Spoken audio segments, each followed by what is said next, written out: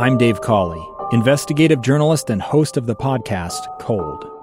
In October of 1985, a woman named Cherie Warren left work at a busy Salt Lake City office to meet her estranged husband at a downtown auto dealership. She never made it home. Cherie's car surfaced weeks later in Las Vegas. In the parking lot of a hotel casino. No one knows how it got there. Strange. It was strange. Both Cherie's estranged husband and her boyfriend raised suspicion for investigators. I kind of thought that he might have done something. But no arrests were ever made. In Cold Season 3, we dig into double lives, make new connections in the case, and examine the difficulty raised by reasonable doubt. We want answers just as much as anyone else. They have creeps like that now too, so nothing's changed. That's the new Cold Season 3, The Search for Cherie, now available anywhere you get your podcasts. Welcome back to Live Mike. I am Lee Lonsberry. You will notice that you are hearing my voice and not that of Joe Biden nor Kamala Harris. Why is that? Well, listen, I don't want to jump to any conclusions. I don't think this is an indication of how they intend to run the country should they be elected, but the press conference has been postponed. No, I'm not making that up. I swear. I just moments ago got a text message forwarded to me from the campaign saying that the Biden-Harris event now scheduled for approximately 4:30 Eastern. That's 2:30 our time. And so as we've been led to believe throughout the morning, the press conference, which we expected to be kicking off right now, has been postponed for a while. I'll tell you even more background info. Yesterday we were told that it was going to happen even earlier in the day. And so this is the second postponement. And, I laugh and joke and make light of that, but the truth is you never know what leads to these postponements. And so, until you have a reason, you really shouldn't make jokes, as I've been doing, because you just don't know. You don't know what's going on. And so we will bring it to you as it becomes available. When they take to the microphone, which now we expect to happen at about 2:30, we'll then bring to you live the first joint appearance of Joe Biden and Kamala Harris as running mates. So that's coming up. And in the meantime, I have a story for you. I've told you much about my family. You know about how I met my wife here at KSL. She was a television producer for the morning TV news, worked with the greats in the morning there, and that was during a day when I was the producer of the Doug Wright program. Each morning, I would report for duty early, and she would be producing her television program, and we would cross paths in the newsroom. And my rule had been forever, you don't socialize too much with the folks that you work. You don't date someone in the workplace. My attitude forever had been that can only go poorly. Well, when I met this one, I had to throw the rules out the window, and so thus commenced an effort on my part to court this young woman. Right? She had a reputation of being outdoorsy, an athlete of sorts, and I was not so much, and am not now. But I've tried to make up and tried to become a little more fit in recent years. Anyway, I was scrambling for things to talk about with this young woman in the newsroom. I wanted to say things to her that communicated strength and athleticism and an adventurous attitude. And I had recently had a conversation with my dad where he told me a story about JFK and fitness. Yeah, JFK and fitness. It dates back to the 1960s, and the story very basically goes this way. In 1963, there were some conversations going on about what should be the physical requirements of a United States Marine. There had been some Roosevelt papers which indicated a belief held by Roosevelt that a U.S. Marine ought to have the physical capabilities of traversing 50 miles on foot over the course of 3 days. Well, JFK, the president at the time, he read those papers and thought, you know what? 3 days, that's a long time. I think maybe a Marine should be able to cover 50 miles in just one day. And not only that, I think the members of my own cabinet should be able to cover 50 miles in one day. All right? He may have made that last comment in jest, but he being the competitive guy that he was, and coming from a family of athletic people, he reached down to his brother Bobby Kennedy, serving at the time as Attorney General of the United States. And JFK at the time had some back troubles, and so he couldn't exactly put his own money where his mouth was and hike those 50 miles. And so he asked his younger brother Bobby if Bobby would essentially put his money where JFK's mouth was and show off to the cabinet and the world that a member of the JFK's cabinet could, in fact, cover 50 miles in a day. And so Bobby said, okay, yeah, no problem. I can do that. No problem. No problem at all. And so that very day, wearing Oxfords and a regular business suit, Bobby Kennedy, along with some advisors and a dog, they set out to walk from Potomac, Maryland to Harper's Ferry, West Virginia. They did so along a towpath that runs along a canal connecting Potomac, Maryland and Harper's Ferry. And my dad told me that story. And in my effort to be impressive to this young woman I was courting, I sent her a link to an interview which was granted by one of those advisors who completed the 50-mile walk with Bobby Kennedy. And she responded to it by saying, hey, I think we could do that. And I thought, whoa, hey, hold on a second. And I thought it might be just fun to talk about a little bit of history here. And she says, no, we got to do it. And so it was that one of the first dates between myself and my wife, that one of our first dates was walking 50 miles, replicating what had been done by Bobby Kennedy in the 1960s. And so there is a little story about my background and how I got to get close to my wife.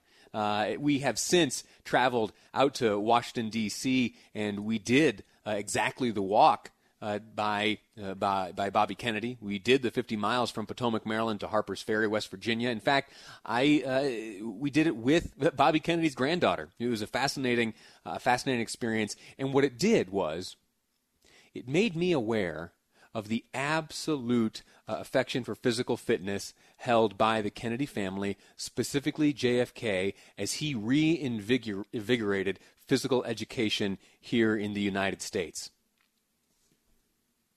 Ultimately reestablishing the President's Council on Youth Fitness. In fact, the council distributed thousands of publicity kits to radio and TV stations encouraging physical fitness and enlisted Meredith Willson. And if you are into musicals, you'll recognize that name, the creator of Broadway's The Music Man. The charge was to write a song for children to exercise to. The song, Chicken Fat, was then sung by the star of The Music Man, Robert Preston. Push up every morning, 10 times push up, starting low. Once more on the rise, nuts to the flabby guys. Go, you chicken fat, go away. Go, you chicken fat, go. No, I'm not sure a song like that, Go, You Chicken Fat Go, I'm not sure if that would fly today, but I do still believe in the importance of physical fitness. I believe that PE in school is important, and as the coronavirus has made its way through this country, I have been nervous about how PE classes will be handled. We're going to take a break right now. When we come back, we're going to hear from JFK himself, some of his attitudes about physical fitness, and we'll be speaking with a physical education teacher from right here in Utah. You see what the plans are for physical education here in the state of Utah. How will they instill the importance of phys ed to students here in the coronavirus era? That's coming up on Live Mike. I'm Lee Lonsberry, and this is KSL News Radio. Welcome back to Live Mike. I'm Lee Lonsberry. The story I told before the break there is true. Yeah. My wife and I, for one of our first dates, we barely knew each other. We walked 50 miles side by side. Yeah, it was part of a challenge which was made popular in the 60s by JFK and his brother Bobby Kennedy. There across the country were a number of 50-20 challenges, they called them, 50 miles under 20 hours. And my wife and I, we did that. And I'm not sure if I would recommend it to others, but for us, it was perfect. It was a way to endure much physical discomfort while attempting to maintain some grace and composure because, we're both trying to impress one another and to stay strong and stay graceful. We pulled it off, and we've been married now for almost 6 years and have a little baby between us, a beautiful little Piper. And it was all because of a commitment to physical education, I believe. JFK felt very strongly about that. I want to wrap up a little bit of his thoughts before I welcome my next guest. You heard that silly song, Go You Chicken Fat Go, a song which was written by Meredith Willson, creator of The Music Man, sung by the star of that musical. At around that same time and around the time of the establishment and the reinvigoration of the President's Council on Youth Fitness, JFK, through that council, distributed some 200,000 copies of a new physical fitness book to schools in 6 states as part of a test program. Children who went through the test program performed better, it turns out, in physical fitness tests, and Kennedy expressed his hope that it would expand. And I hope when we have seen the astonishing results which we have seen from our work in a few schools across the country, where we've been able in the short space of 2 and 3 months to change the physical habits and strength of our children, that this will spread to every school district in the United States. The reason I bring this up is because I feel strongly in the importance of physical education. I think it's good for the mind. It's, of course, good for the body. And in this new era of the coronavirus, it's particularly challenging for physical education teachers to meet their objectives and to keep these children physically fit. Even more difficult when the teaching, when the instruction is happening remotely. So last few thoughts from Kennedy here going back. Kennedy called on the nation to embrace physical fitness and to teach it in the homes and at school. A country is as strong, really, as its citizens. And I think that mental and physical health, mental and physical vigor go hand in hand. I hope that we will not find a day in the United States when all of us are spectators except for a few who are out on the field. I hope all Americans will be on the field. That is, they will concern themselves with the education of their children, with the physical development of their children, with the participation in the vigorous life, and then also as their children get older, inculcate into them a desire to maintain that vigor through their normal life. Joining me now is Darby Freeland, physical education teacher at Copper Hills High School, also a tennis coach. Darby, first off, thanks for joining me. And second, let me ask you, how will you approach your responsibility to teach physical education come this school year? Well, thanks for having me on. This has been a really interesting situation for all teachers, but I think especially for us as physical education teachers, we're just trying to take it day by day because we're getting news and different procedures on a daily basis. So it's creating a little bit of a challenge for us to make sure that our kids are getting the physical fitness that they need, but also the fun that they need. So we're trying to figure that out and make sure that we have like a quality program in place. Why is it important? Why is this type of education important to children? Kids need to move. I think when they create the habits of movement, sports, activities at a young age, it follows them through their entire life. And it's important because I agree with what President Kennedy said, that the mental fitness goes with the physical fitness. If we're a physically fit person, usually the mental part of things follows suit.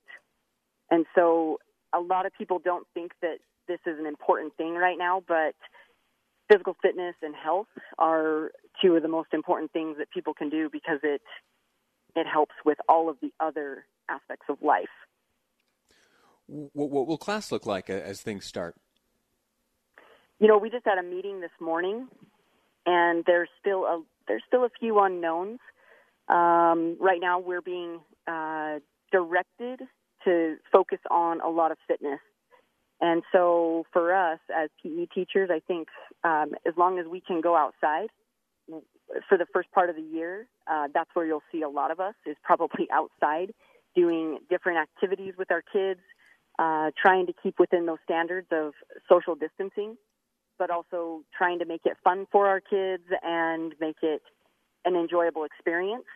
Maybe not necessarily so much sports directed as fitness directed. What's on tap? Yoga, calisthenics? What do you think you'll do? We offer, at the school that I'm at, we offer a lot of yoga classes, and I know that's really been very popular among many of the schools.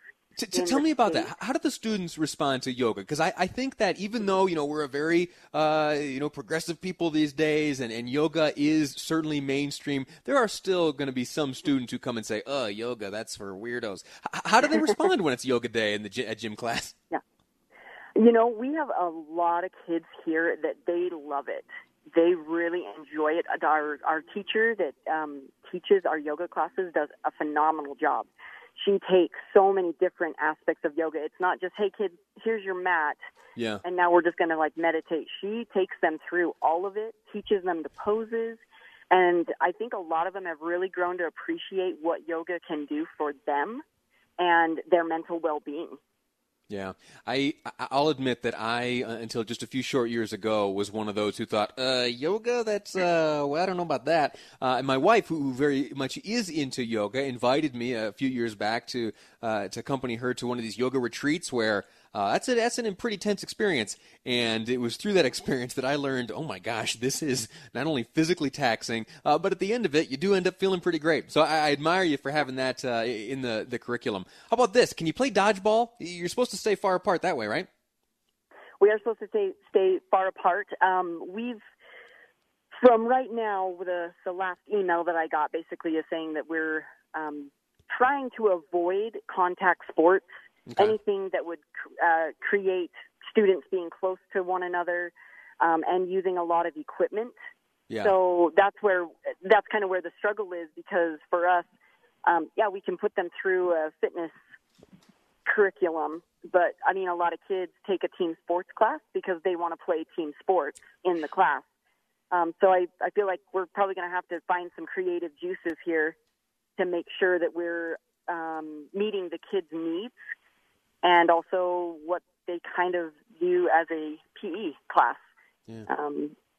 For example, the team sports class, they want to play team sports in the class, and so we're just going to have to find a way to do it and do it safely. So we're still kind of in the planning stages and knowing what we can and cannot do. Yeah. Well, listen, Darby, I admire you. I am grateful to you for the service you're rendering these children, and I don't envy the challenge you're facing, but I'm confident you'll pull it off and that the benefits experienced by these children will be great.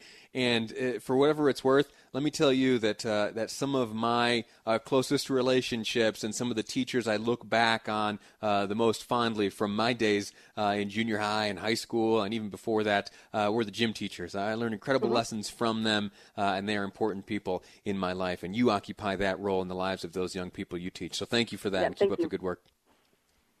Thank you. Very good. Darby Freeland, physical education teacher at Copper Hills High. How the heck are they going to pull off gym class in this new coronavirus era?